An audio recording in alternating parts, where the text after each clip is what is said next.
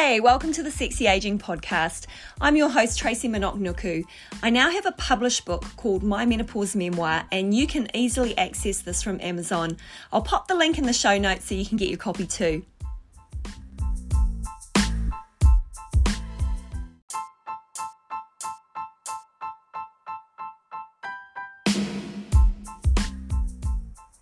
Mel is a fitness icon in Australia and has been a source of support and advice to so many through the years, and particularly during the pandemic when fitness centres were affected so badly.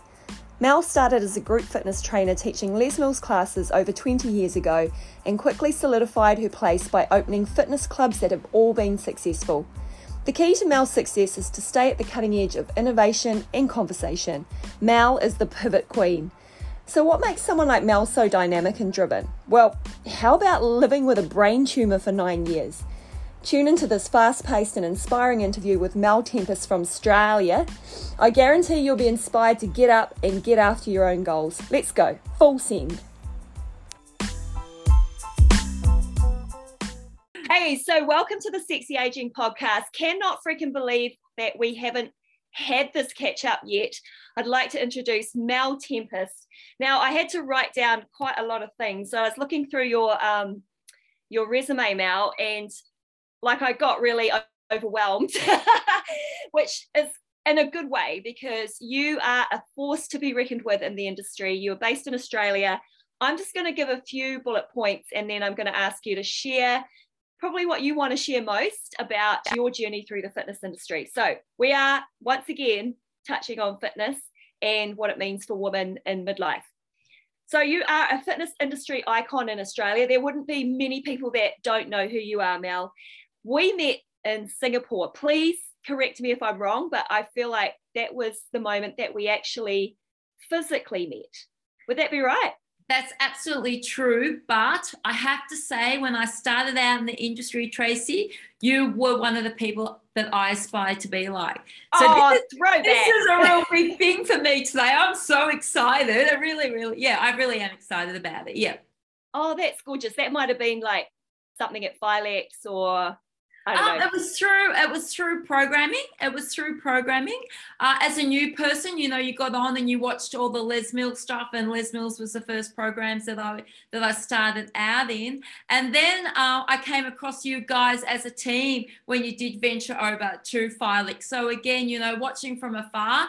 So when you became part of the WEFA team and I became part of the WEFA community, it was like, oh my God, I can't believe that I'm getting to speak to these people. I'm so excited. Yeah. Well, it's very mutual. I'm going to carry on, okay? So, I met you in Singapore and you were running the Ignite business breakout sessions. And I was like, whoa, this woman commands the room. And I was like, she is to be revered. You have multiple accolades across the USA and Australia for presenting, for paneling. Is that even a word? Paneling.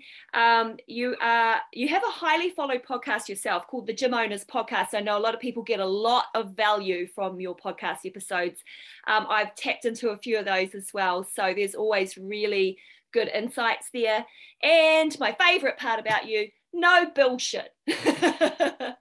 No BS here. Yeah.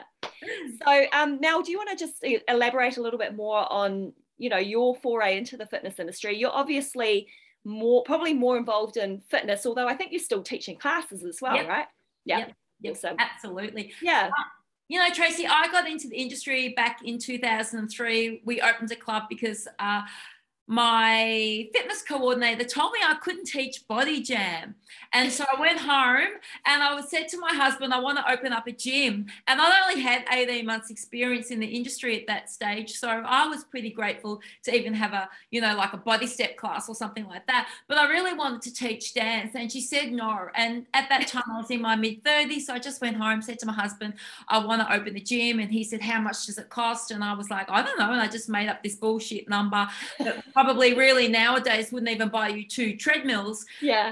That is how the journey started. But it was another 18 months before we finally did open up that gym. And we opened up at a 400 square meter church hall that was renovated into a mini gym, which people now call boutique studios. And our club was actually called Body and Soul Health and Fitness Studio. And everybody said to me back in 2003, why would you put the word studio on the end? Now we're 2022 and it's the most, wow, you've got a boutique studio. Let's hashtag boutique studio. Yeah. And, we were there for about 4 or 5 years. I opened up Australia's first men's only gym facility. And then about 18 months, 2 years later, we put both the mixed club and the men's only club into a bigger facility, which we're in now. And we're very fortunate that we own the freehold. And this September, we celebrate 19 years in business. So Group Fitness is what made me open up a club. The success of the club is because I like to do things different. I don't want to have what everybody else has got. And that's why we have been successful. And we also understand our community and we have changed with our community. So we, our demographic that we had in 2005, Trace, is not the same demographic 2010, 2015, 2022. So changing our business along the way has what led us to success. Yeah, so I just want to tap into that. Like, what have you seen from a change perspective with the demographic? What are you noticing in the fitness industry? So like right now, 2022, most definitely my age group are coming back into the clubs. They are wanting to do anything that involves social interaction. So I feel that even though group fitness is huge in our club, I feel circuit classes are more popular than, and I mean this in a good way, are more popular than, say, a barbell class or a step class. So freestyle step is very popular in our club, but anything that allows social interaction and encouraging each other during the workout. So in a barbell class or even in a step class, it's not like you can walk over and go, high fives, Tracy, because she's doing an amazing job. But circuit classes, and that's what HIIT is, it's a circuit class. These are bringing people back into the clubs because they've been doing those classes through lockdown. So they've been at home, they're jumping on, they're doing a HIIT workout or whatever the class is called. Nobody there to judge them except for the dog or the cat. Yeah. And they can sit down during the class. No one can see them. They can have a rest and then they get back up 30 seconds later, work at their pace, do as much as they possibly can. And what's happened is they now feel confident and comfortable to walk into the club and go, I'm going to come along and try your functional class tonight or your circuit class or your HIIT class. And they feel confident and they feel part of everybody else in there and part of that social interaction and all there with the same agenda. So those types of classes are becoming really, really popular, I think, in most clubs. Yeah, no, I'd actually have to agree with you. The circuit style classes with the high five interaction, and even though we're not supposed to touch people don't care. They're like no I want to be here for the people in front of me, and just having the conversations between the breaks and that stuff is really cool. Whereas if you've got everyone front facing to the instructor at the front, there isn't really that interaction, right? So yeah, I mean, there's a shared collective energy without a doubt, but there's something about everyone being on the floor at the same level, moving around, which I think is really, really cool. Hey, Mel, we've both been in the industry a really long time, but you have a really unique story, and I just want you to just take a little bit of a back step and tell us about your story when you had a bit of a health scare, and it was quite a smash up health scare. So are you happy to share that story? Yeah. Okay. I was teaching a body pump class in my own club, and I was on the stage, and instead of telling everybody to get down on their bench because it was a chest track, I told everybody to get down on their chest to work their bench. And I thought to myself, geez, I'm glad the bloody music's loud, because how weird was that? So anyone that's been to my class, Trace, will tell you that I break every rule. The music's up too loud. It's a rock concert. And, so I was like, wow. My kind of class, actually. My kind of class, true. And so, and I had a couple of other things going on in my life at that stage. We were running another style of group fitness programs. And so I had a lot going on in my head about, should I stay with them? Should I go? And I went home that night and was sitting on my laptop, and the room took off at about 100 miles an hour. And I was like, whoa, this is not too good. And I had a bit of tingling in the face. Anyway, the short of it is I did the right thing. I went off to the doctors and told them what was going on, and they sent me off for an MRI, which is what you do. And I ignored going back to the doctor to find out what the result was. And the reason that I did that was because when I had the MRI done, I came out the machine, and the nurse in there, who was a male nurse, tapped me on the shoulder and said, I hope everything works out. Now so I was like, nah. Yeah. I don't think that I've got overloaded pre-Cori stuff in my brain. There's obviously something else going on. So ignored going back, and I got a phone call, can you come in? So I went in, sat down, and my doctor said, you've got a brain tumor. Now, this is probably the most bizarre part of all of this. So I went on to ask him a few questions. He was very honest and upfront and said, look, I really don't know a lot about this brain tumor. You're going to have to go in and see a specialist in Melbourne, I then got in the car, drove to the gym, and taught a freestyle step class. And it's what I love the most. And I realized at that moment, standing on that stage, that should this be a really bad thing for me, that I owe it to the people on the floor to do the absolute most, that I'm still here for them in 5 or 10 years' time. And because they rely on me, and for some people, I've always said this, and you know this too, that coming to the gym is the best part of their day, and they totally rely on us. So the short story of it was that, I went into Royal Melbourne and have a brain tumor, and still have a brain tumor behind the eye in the center of the brain. And at about year 4, my neurosurgeon told me that, the tumor had grown. There's something, we have to do something about this. And I had already told them day one that I won't have surgery. I'm never going to have surgery. You can't promise me that I'll wake up and still be that loud Mel on stage that has the music up too loud. And I didn't want to be put in a position where there was a small possibility that, I might wake up and not know who Tracy is and not know who my kids are. And though that's a 1 in a billion, it's still that 1 in a billion. Yeah. So I went on to have what they call radiostereotactic treatment to my brain. You go in, they lie you on a bed, and they put like a jelly all over your face, and it creates a mask that is just for your face.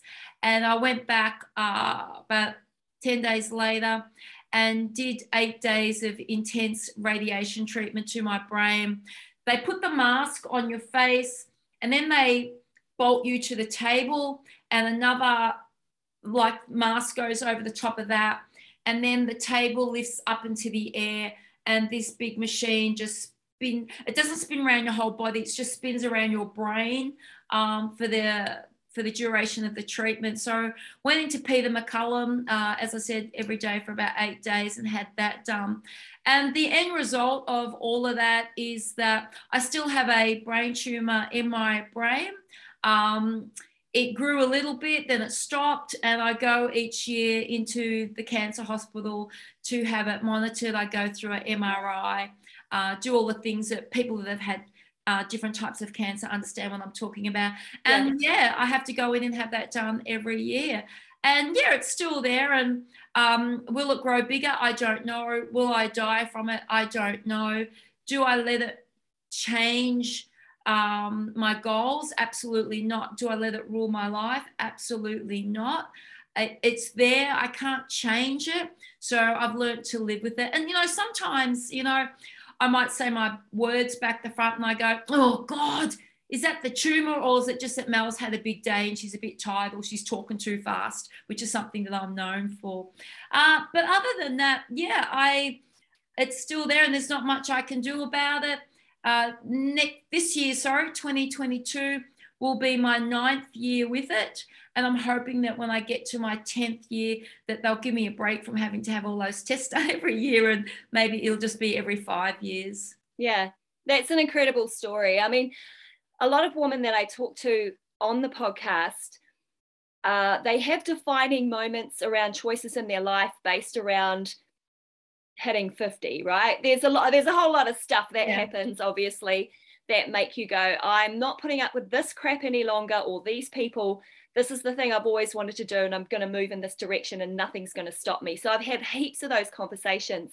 I see a similarity for your situation, but I think if anything, your situation is more powerful to ensure that you deliver on your purpose every single day, right?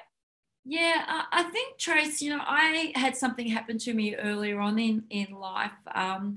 We have 3 living children, but we have 4 children. Yeah. And when I was 19, my husband and I lost our son. He was born 6 weeks early.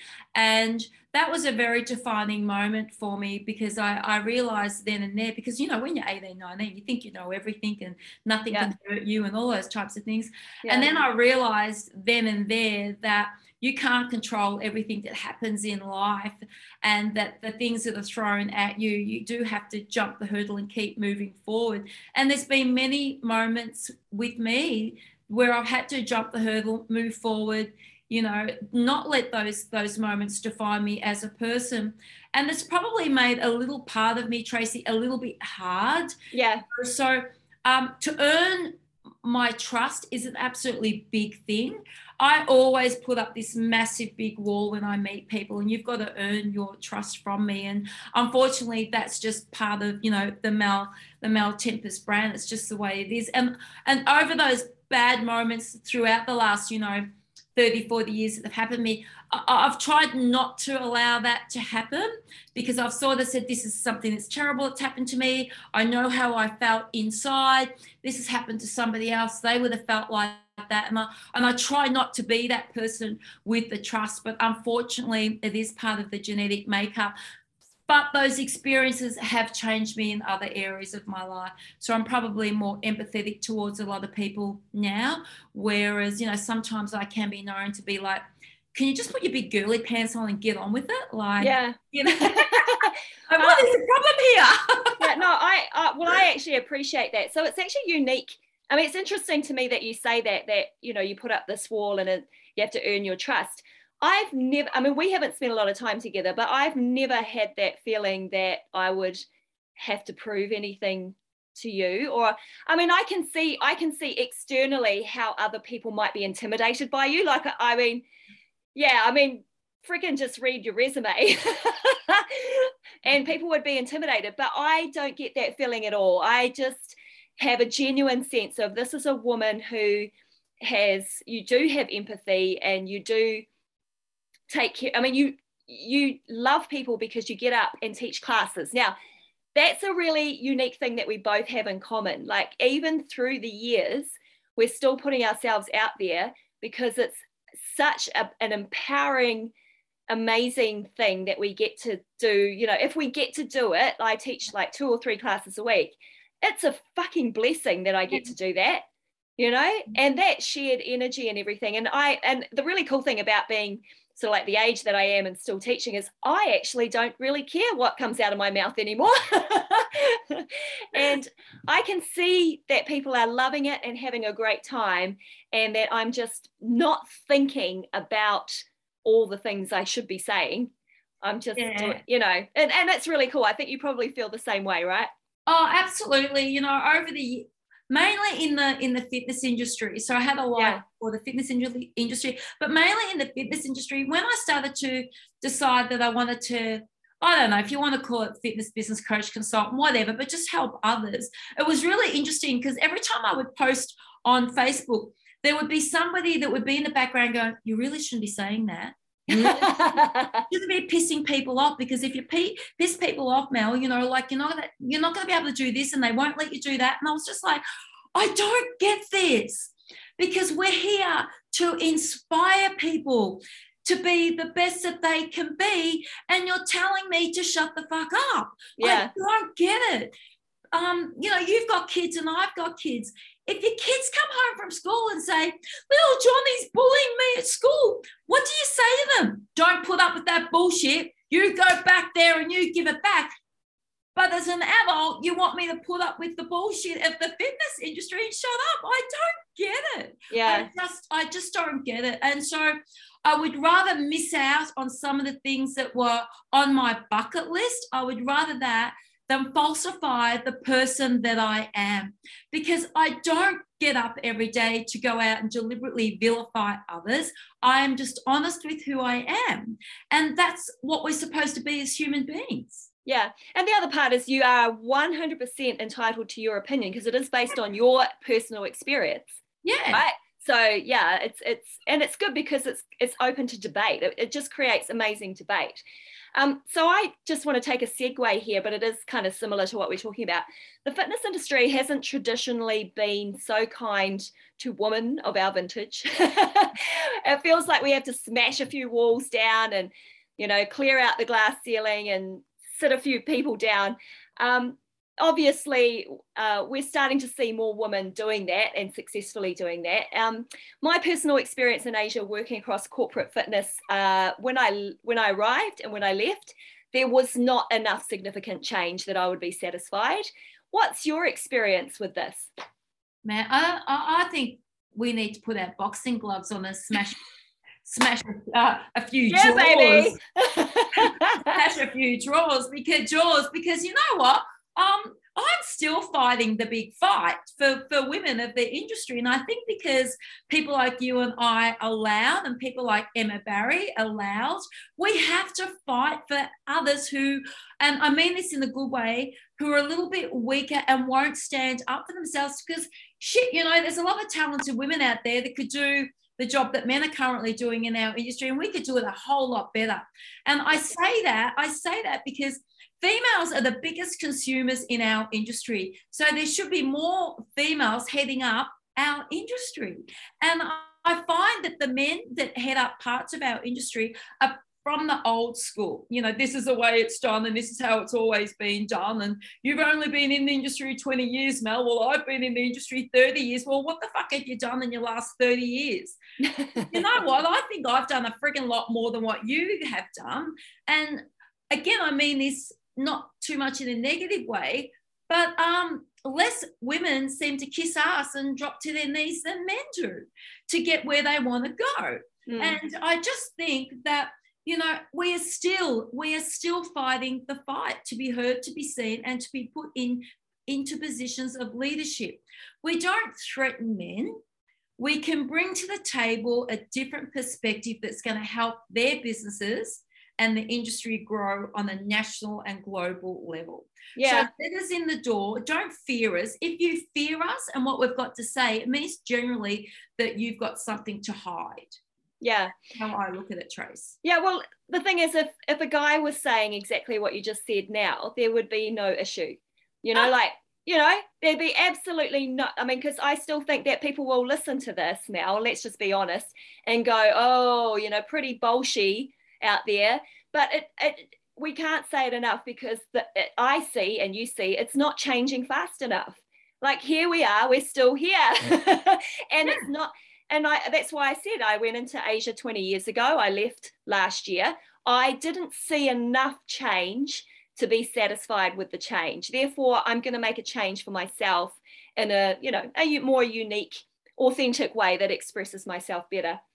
Physical aging aside, Mel, what are the top 3 lessons that you've learnt and you apply to yourself daily to achieve your goals? And I know that you're doing some pretty big, hairy, audacious goals every day. 3, I get up every day and, I just be the best that I can be. And I grab people by the hand that I can see that are probably suffering a little bit and need a little bit of a helping hand. One of the goals that I set up for myself this year was to take women in my age group into small group training and to work with them to help them try and achieve some of their physical and their mental health goals that they have. So my group of women tonight are sitting on a seminar with Craig Harper, and I'm not going to the seminar. I don't need to be there, but for them to open up. So opening the doors for others, I think that's a really big, important part of my goals, right through my whole fitness journey. There's nothing, Tracy, that I get up every day. I don't write down 3 things that I need to accomplish today. Be the best that I can be.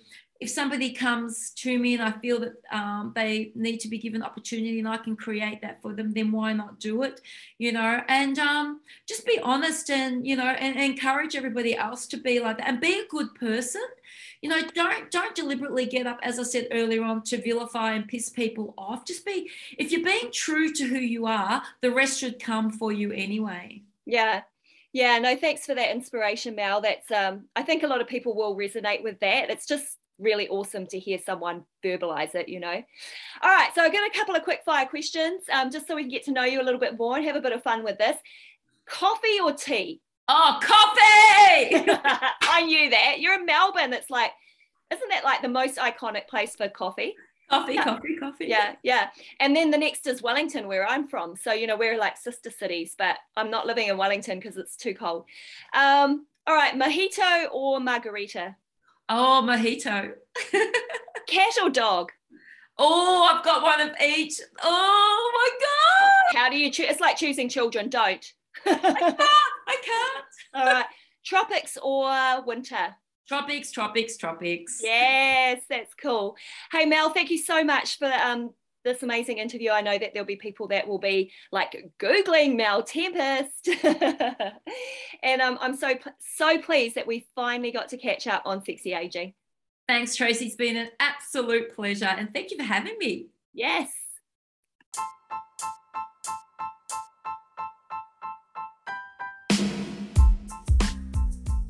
I hope you enjoyed this episode of Sexy Aging.